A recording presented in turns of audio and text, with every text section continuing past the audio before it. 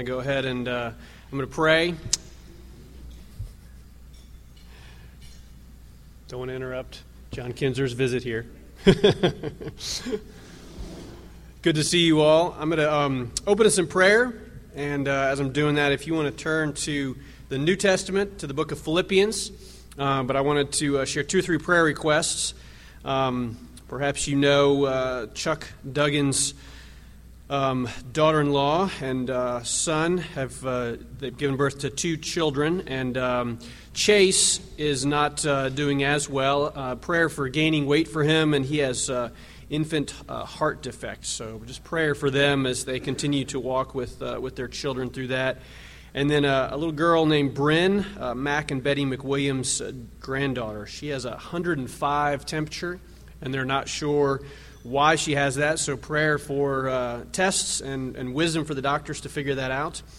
And then our own Andy and Lauren Wyatt, she is with child, and hopefully for not too much longer, they're hoping to induce. When did you say, John? Tonight?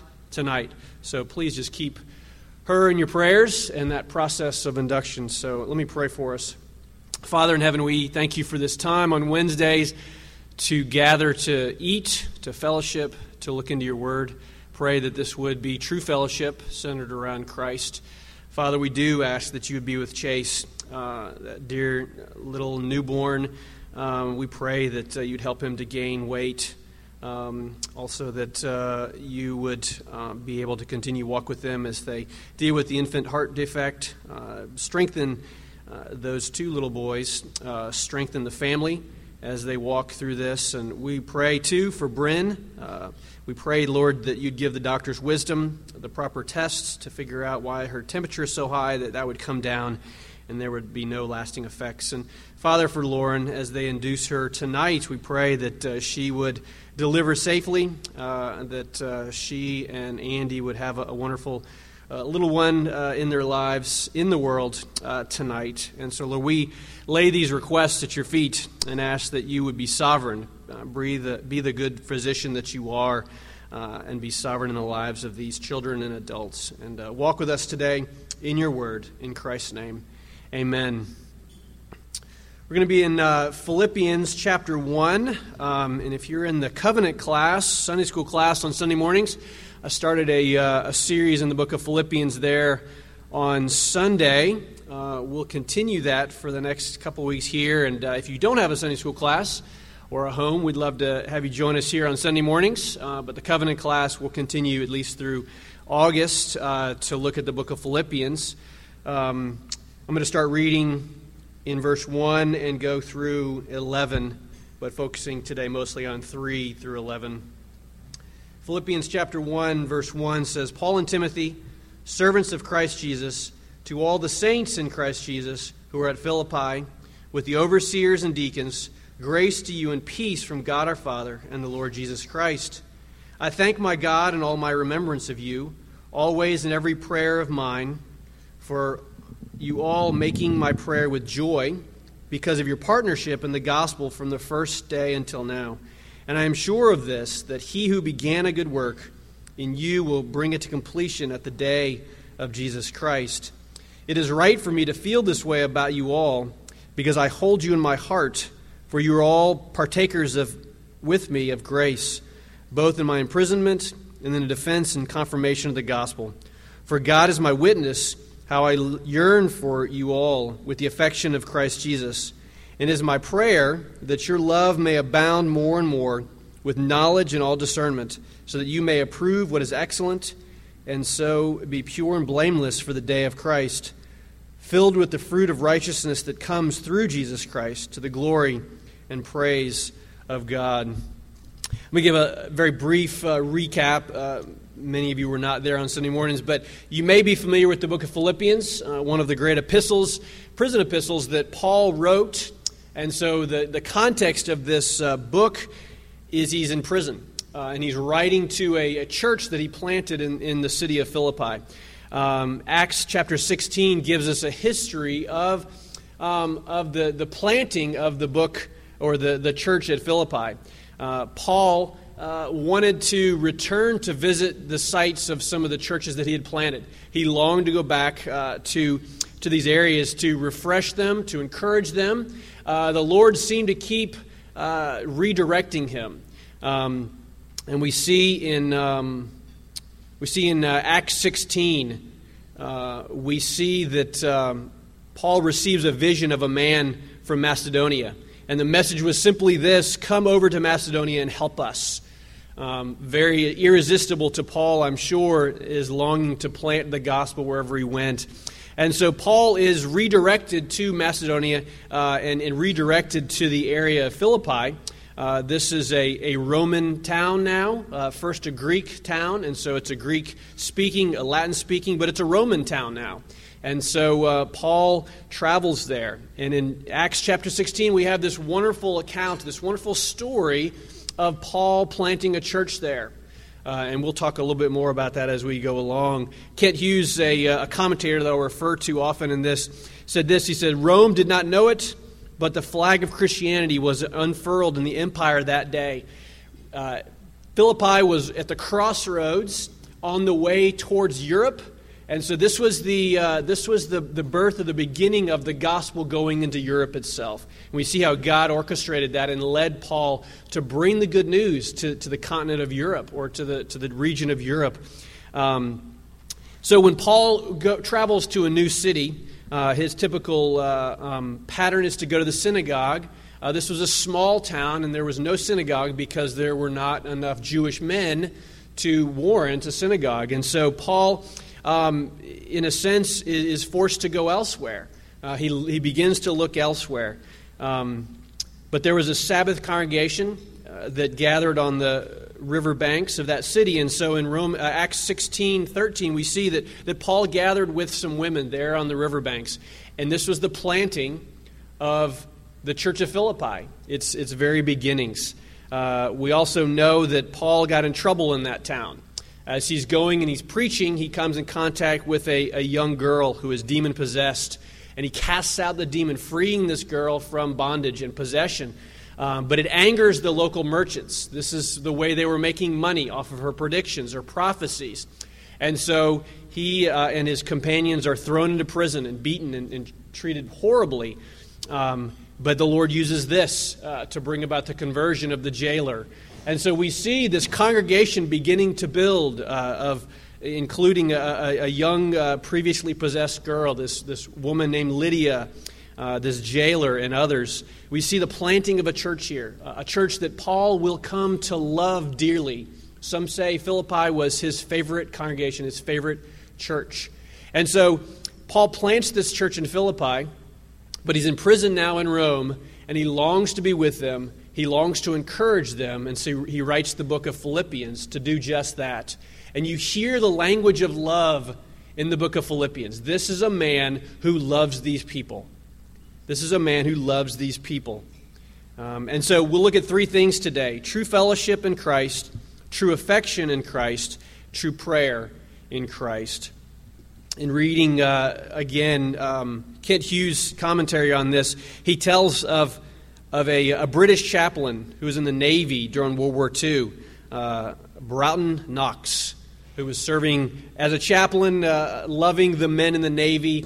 And it was at one point that a soldier comes to him and asks him a question. He says, "Why is it, Reverend Knox, why is it that there seems to be a difference?" This was on their return trip after the war was over. "Why is it, Reverend Knox, that there seems to be a difference in the camaraderie, a difference in the attitude, a difference in the energy now that the war is over?" And Reverend Knox replies this way. He said, "During those months that preceded and followed D-Day, our thoughts had a minimum of self-centeredness in them. We gave ourselves to our shared activity and objective. Once the undertaking was over, we reverted to our own purposes as we do normally." It was interesting that the men on the ship, in fighting and combat, interacting with this chaplain, they noticed a camaraderie, a closeness, a fellowship that was there present among them that seemed to disappear or change once the war had ended. So much so that they went to the chaplain and asked, "What's different? What has changed?" The chaplain said that our focus has changed. We had purpose, we had meaning, we had attention. And now that the war is over, not that we don't care about each other anymore, not that there's not a fellowship, but it's changed. We've lost that selflessness. We've returned to our day-to-day lives, and we've taken our eyes off the objective, which was the winning of World War II. Isn't it interesting that there are times in our lives where we're so singularly focused that it draws us and connects us to people around us? If you've ever been on a short-term missions project, people always comment about how wonderful they usually are and how close you get on those times. Because there's a singular focus. You're there to do a job, perhaps. You're there to build a wall, to demolish a wall. You're there to bring relief or aid. You're there to love on the children, perhaps, in an orphanage. And this singular mindedness, this putting aside of the day-to-day cares, the singular mindedness of focus draws you to the people there, but it connects you in an amazing and deep way with the people on your team. These men in World War II were noticing this. We notice this when we go on missions projects or perhaps on a trip. What about in the church? Is there a singular focus in this church and in other churches? Is there a singular focus in your Sunday school class, your Bible study groups? Is there a singular focus that draws you, connects you to the people that are there? Paul talks about this here in Philippians. He has a connection with the Philippians in a way that is unique.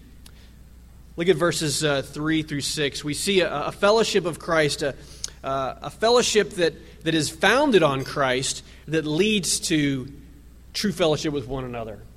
True fellowship in Christ leads to true fellowship with one another. Think about the Christian words that we throw around all the time that maybe have lost their meaning, that have been watered down, words that we use all the time, even wonderful words like grace and mercy. But isn't fellowship one of those? Don't we use fellowship a lot to mean a lot of different things? Like the word love. I love carrots. I love my wife. I love my dog. None of those are in the same way, right? Well, fellowship takes on a deeper meaning when we examine it. We look at it through the eyes of Paul as he talks about it in the book of Philippians. Fellowship can mean comradeship, sharing of good times, just hanging out together, gathering to talk or to eat. And those are right uses of the word fellowship. We're fellowshipping right now around the table. But doesn't Scripture use the word fellowship to mean something far, far deeper? True fellowship is a sharing in something, participating in something greater than the people involved and more lasting than the activities at any given moment. True fellowship means being caught up into a communion created by God. True fellowship means that there is something outside of ourselves, something larger that unites us, that connects us, that draws us together. It's founded in Christ, and it's created by God. So Paul talks about that kind of fellowship, and you're probably familiar with the word koinonia. It's the word fellowship in the New Testament, and Paul uses it here. Paul's affection rose for these people out of his being with them, his planting that church. There was a purpose and there was a point to why he was there with them. And it was a fellowship that grew. But it was, when Paul uses the word fellowship, koinonia, it's supercharged with action. It doesn't just mean a casual gathering together. It's supercharged with action. Paul's fellowship with the people grew out of conflict and grew out of suffering and grew out of planting this church. And he didn't just leave them with inactivity. He pointed them to something greater. Verse 7 says this: "It's right for me to feel this way about you all, because I hold you in my heart, for you're all partakers." That's that koinonia word. Partakers, fellowshippers with me of grace, both in my imprisonment and in the defense and confirmation of the gospel. What a wonderful testimony that Paul sees that the Philippian people are united, bonded to him in Christ, even in his imprisonment. There's a fellowship that goes beyond sitting together around a table. They are fellowshipping, even though he's in Rome imprisoned, and they're in Philippi. Their fellowship binds them together, and distance can't separate that. Here we have the same koinonia word, fellowship, as we have in verse 5. Verse 5 says, because of your partnership in the gospel from the first day until now. That word partnership, that fellowship that Paul is talking about. So he uses the word koinonia in different ways at different times in this book, but it all comes back to that closeness, that bond they share in Christ that then propels them outward, propels them in love outward. Verse 6 is that wonderful verse that probably many of us have memorized. And I'm sure of this, that he who began a good work in you will bring it to completion at the day of Christ Jesus. Maybe one of the early verses that you memorized. A verse about perseverance of the saints. A verse that reminds us that God is the one who begins the work, and so God is the one who will complete the work. He'll bring it to completion. What God begins, he will finish. What God holds will not be lost. I don't know about your house, but my house has dozens of unfinished projects. I started painting, ran out of paint, moved on to something else. I began to build, it sits in the closet. How many of you have scrapbooks that you started early on, or organizing of photos that now sit in a shoebox in your closet? How many unfinished projects do we have? And yet this is not the sense that we get here from Paul. That God doesn't have unfinished Christians sitting in a shoebox in heaven. He doesn't have people sitting in a box saying, well, I'll get to him one day. Maybe I'll finish that person. Maybe I'll bring that person to completion. Maybe salvation will be lasting for them. Maybe not. So we're in a shoebox in that eternal closet. No, with God, what he begins, he finishes. He tells us we will persevere. We will be persevered because God will walk with us. And Paul is saying this wonderfully. John 10 is another great passage that reminds us of this perseverance. Romans 8. So we see in this opening, we see this language of fellowship that Paul is talking about here. He knows that he will persevere with these people because God is persevering with them. Their fellowship will continue. It's not a light and momentary fellowship. It's an eternal fellowship because God will persevere them. He will bring it to completion. Verse 7 continues us and says, again, it's right for me to feel this way about you all because I hold you in my heart, for you are all partakers with me in grace, both in my imprisonment and in the defense and confirmation of the gospel. There's purpose behind their fellowship. There's affection here. True fellowship in Christ leads to true affection. True fellowship in Christ leads to true affection. If there is fellowship among you and other believers today, it will lead to affection for them, for other people, and a deepening love for Christ. In verse 8, Paul is using a strong oath to call attention to his love for them. He said, for God is my witness. This is strong for Paul. He's declaring in the presence of God, God knows how deep my affection is for you. And it's a word, affection, in other translations, a yearning. One writer says there's a visceral component, a gut-level component. This is not just a light and casual enjoyment of someone. This is a deep, center of your being kind of love for these people. A longing that comes deep inside a person. Perhaps you have that love, that affection for your children, for a wife or a husband, for a loved one. But what Paul is talking about here is this kind of fellowship, this kind of affection that can only come in Christ. It can only come in and through Christ.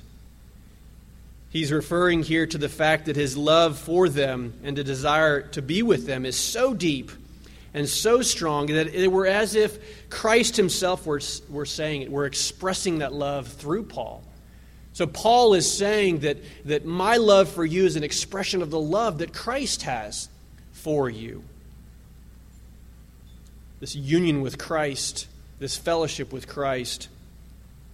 It's a passionate fellowship. It's a passionate affection that Paul has. Verse 8, how I yearn, another translation, how I long for you with the affection of Christ. Do you have that same kind of affection for believers in your life? If you're a member of this church, do you love the people of this congregation? If you're a member of another church, do you love the people that you gather with each week? Because I think if we're honest deep down, what Paul is talking about here is fairly strong. Because if you're honest, there are certainly people in this church or in your fellowshipping community that you have a hard time getting along with. You have a hard time loving. You can't get anywhere near saying that you have this kind of yearning, this kind of love for them. Because sometimes you have a hard time being in the same room with them, if we're honest. Do we yearn for other believers, or do we barely tolerate them? Do you want to be with other believers? If you know Christ, is there a longing to return to fellowship? Is there a desire to be here on Wednesdays or at church worship Sunday mornings, or to be involved in a Bible study? One of the marks of a believer is that there's fellowship. There's a gathering with other believers to sharpen one another, to encourage one another, to pray for one another. Paul talks here about his yearning, his longing, his desire to be with the Philippians. And it's not just a desire to be out of prison. It's not just a desire to be away from the sufferings that come with being in prison. He genuinely loves the Philippians. And he talks at other places about his love for the Colossians, his love for the other churches that he's planted. Can we say that we long to gather again each worship Lord's Day?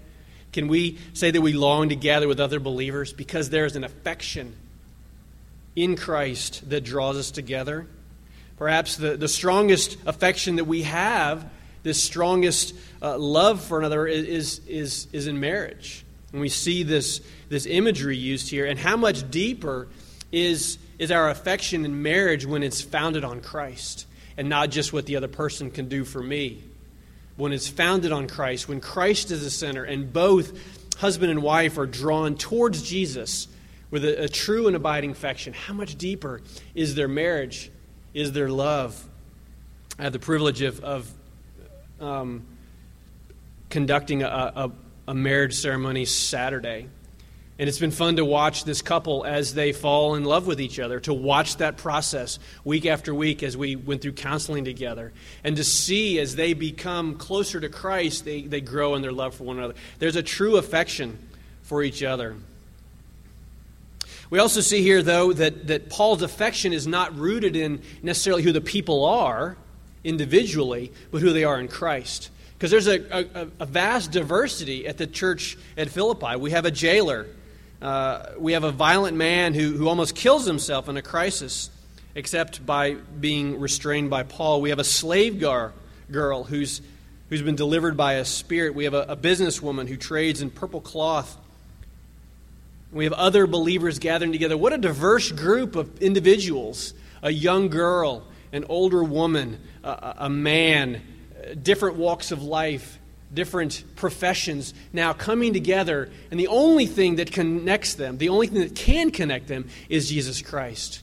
So you see Paul's affection is not based on race, not based on socioeconomic standing, not based on what they can do for him. His love, his affection for them is in Christ, and so it spreads the spectrum.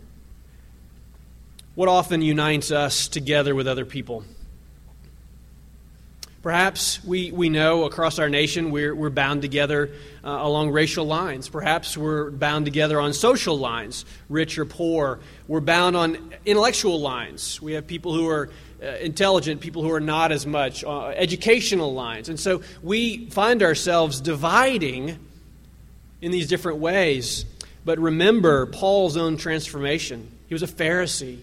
He was a Jew, the Jew of Jews, a lover of the law, and he persecuted Christians. And yet now we see Paul spreading the good news of Christ, creating, as it were, other Christians. We see him going to these lands, this far-off land of Philippi. We see him crossing lines from Gentile to Jew and Jew to Gentile, the rich and the poor the soldier and the free man, slaves and free. And we see this wonderful diversity in how and who Paul loves. And his fellowship with them grew out of suffering. We know that the Lord uses suffering in our lives. And the Lord used suffering in the life of Paul to bring him to the place of conversion. We know his conversion on the road where he was blinded and he was taken to other Jews and his eyes were open. The Lord used suffering in the life of Paul to bring about a radical conversion. And now we see him suffering in prison, and we see how the Lord is using him. So true fellowship leads to true affection. And lastly, true fellowship leads to true affection, which leads to true prayer.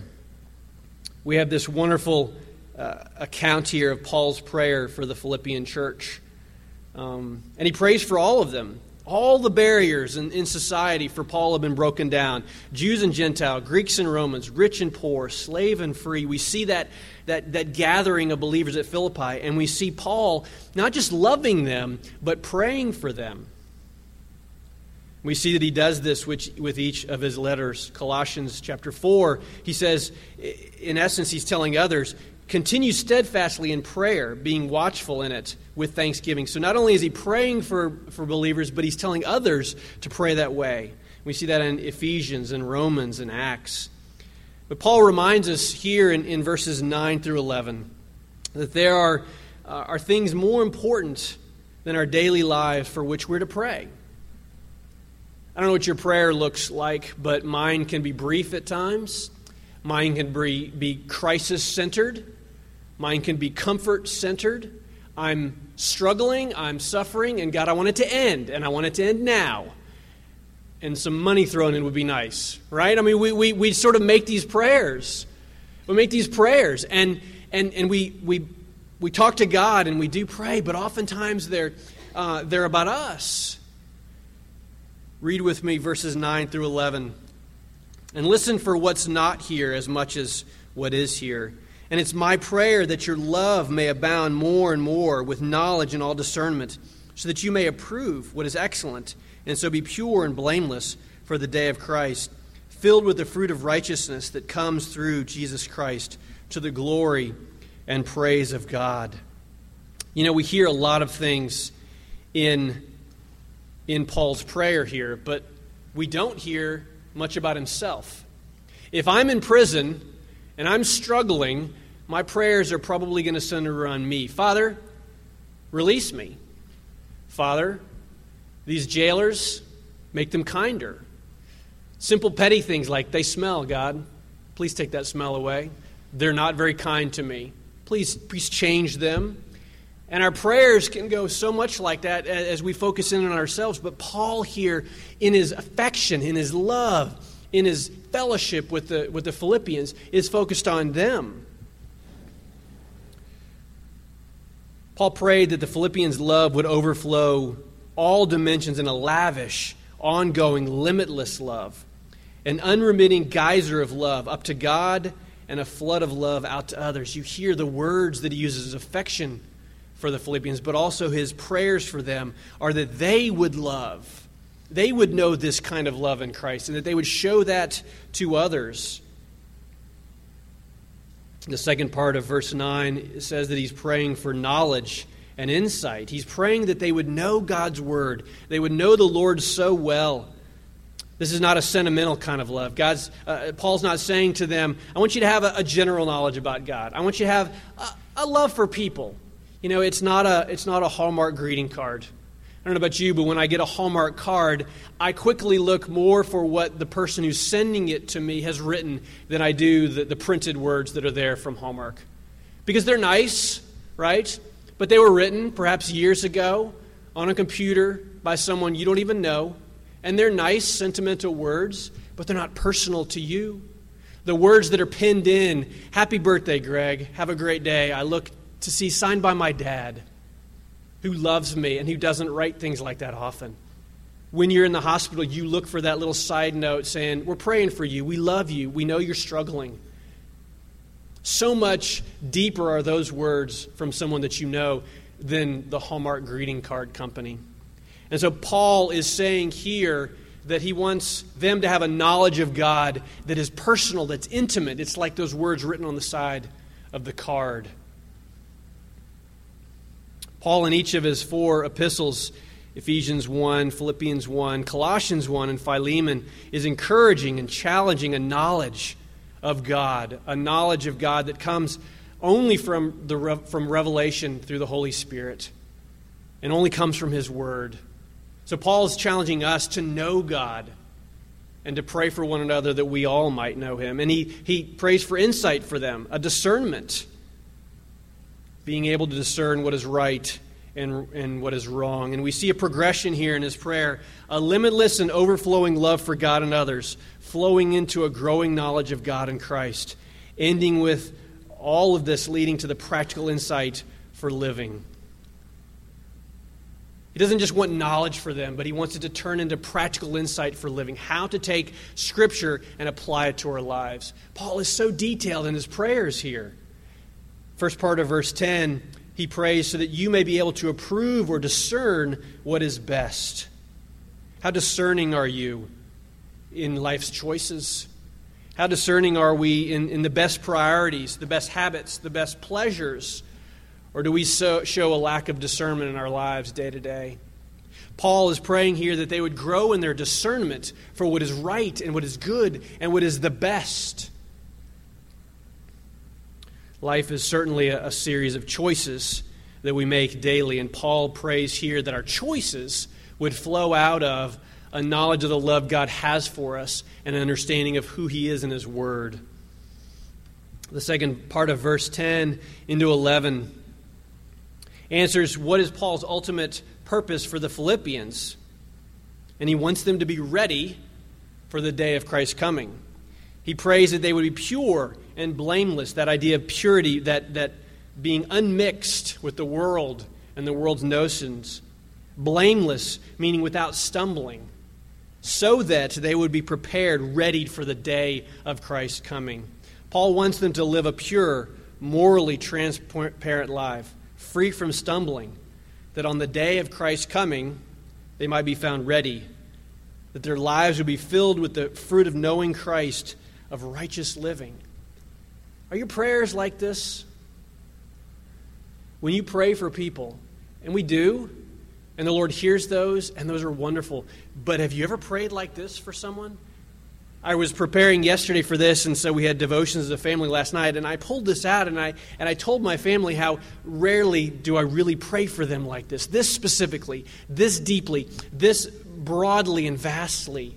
And then we prayed this, and I prayed this for my family, and I pray for you today for this as well, that our lives would be marked this way, that you would have a true fellowship that can only be found in Christ, that leads to true affection for others, which leads to true prayer for one another. It's my prayer for us today. Let's pray.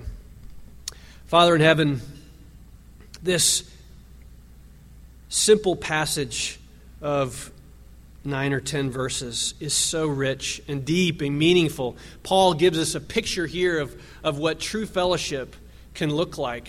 And that fellowship in Christ Jesus can lead to a true affection for other believers and for Christ Himself, and for a lost and dying world, Father, and that can lead to a true prayer life, a prayer life that is others-focused, a true prayer life that loves Christ and loves others in the words. Father, give us this. Give us the heart of Paul. Give us the heart of Jesus Christ. And we pray in His name, amen. Well, thank you all again